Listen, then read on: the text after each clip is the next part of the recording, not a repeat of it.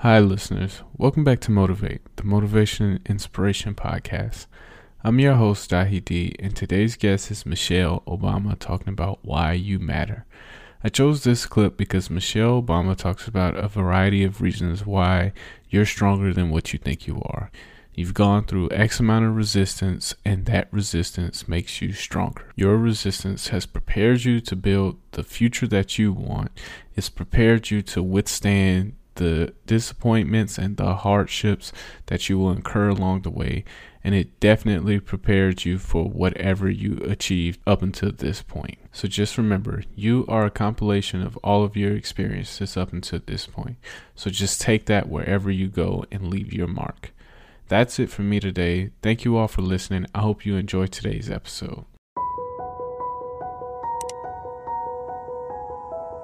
I want our young people to know that they matter, that they belong.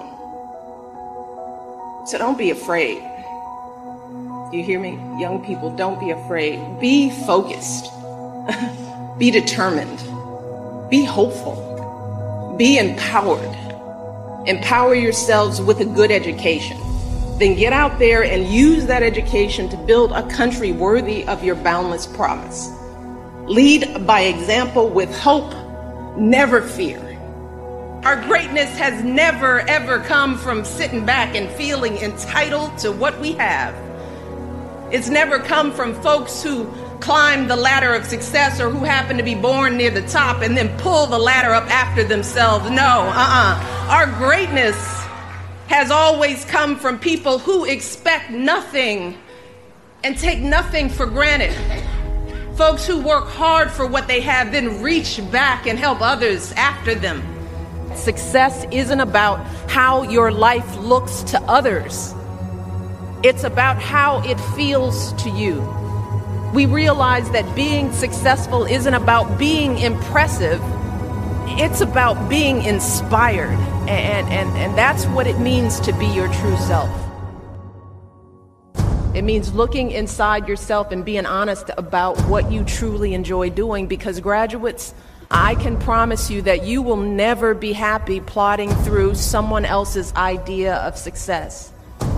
Success is only meaningful and enjoyable if it feels like your own.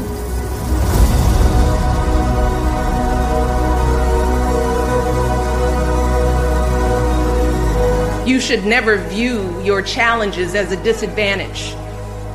Instead, it's important for you to understand that your experience facing and overcoming adversity is actually one of your biggest advantages. And I know that because I've seen it myself, not just as a student working my way through school, but years later before I came to the White House and I worked as a dean at a college. In that role, I encountered students who had every advantage. Their parents paid their full tuition. They lived in beautiful campus dorms. They had every material possession a college kid could want: cars, computers, spending money. But when some of them got their first bad grade, they just fell apart. They lost it because they were ill-equipped to handle their first encounter with disappointment or falling short. But graduates, as you all know, life will put many obstacles in your path that are far worse than a bad grade. You'll have unreasonable bosses and difficult clients and patients. You'll experience illnesses and losses, crises and setbacks that will come out of nowhere and knock you off your feet. But unlike so many other young people, you have already developed the resilience and the maturity that you need to pick yourself up and dust yourself off and keep moving through the pain. Keep moving forward.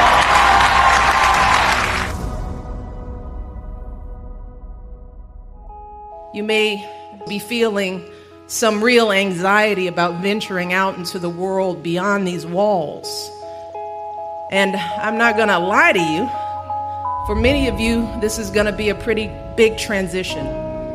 In fact, I think Dr. Martin Luther King described it well in his commencement address in '65 when he declared, quote, "Today you bid farewell to the safe security of the academic environment. you prepare to continue your journey on the clamorous highways of life. We all feel at times a little bit lost, and we all have some kind of emptiness that we're searching to fill. And often it is only through serving others that we find what's been missing in our own lives. And like so many of you, through service, I was able to find what I needed and carve a path for my life that truly felt like my own. And the truth is, those seminars where you explored new ideas, those late night conversations where you challenged each other and learned from each other, after all of that, you might find yourself a little dismayed by the clamor outside these walls. The name calling, the negative ads, the folks yelling at each other on TV. The power of inventing the future. I just want to pause for a moment on the word invent, because the phrase isn't succeed in the future, it's not plan for the future or do the best you can in the future, it's invent the future. And with those three words comes a simple message, a call to chart your own course and live life on your own terms. And that's a lesson that I first learned back when I was a teenager. And some of you may have grown up like I did in neighborhoods where kids had very few of them had the chance to go to college, where being teased for doing well in school was just a fact of life, where well-meaning but misguided folks questioned whether a girl with my background could get into the kinds of colleges I dreamed of attending. After being surrounded by people who are so dedicated to serving others and making the world a better place, you might feel a little discouraged by the polarization and gridlock that too often characterize our politics and civic life. And in the face of all that clamor, you might have an overwhelming instinct to just run the other way as fast as you can. You might be tempted to find a community of like-minded folks and work with them on causes you care about and just tune out all of the noise. I worked hard and I did my best to tune out those voices of doubt, including the ones inside my own head.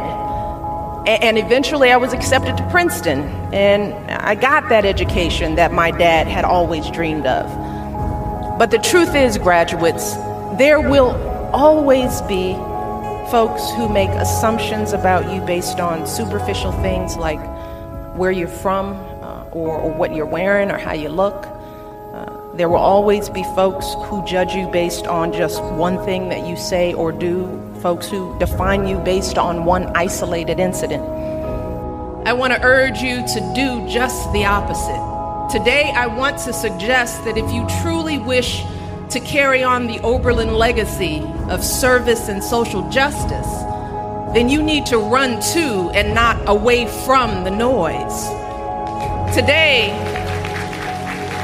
I want to urge you to actively seek out the most contentious, polarized, gridlock places you can find.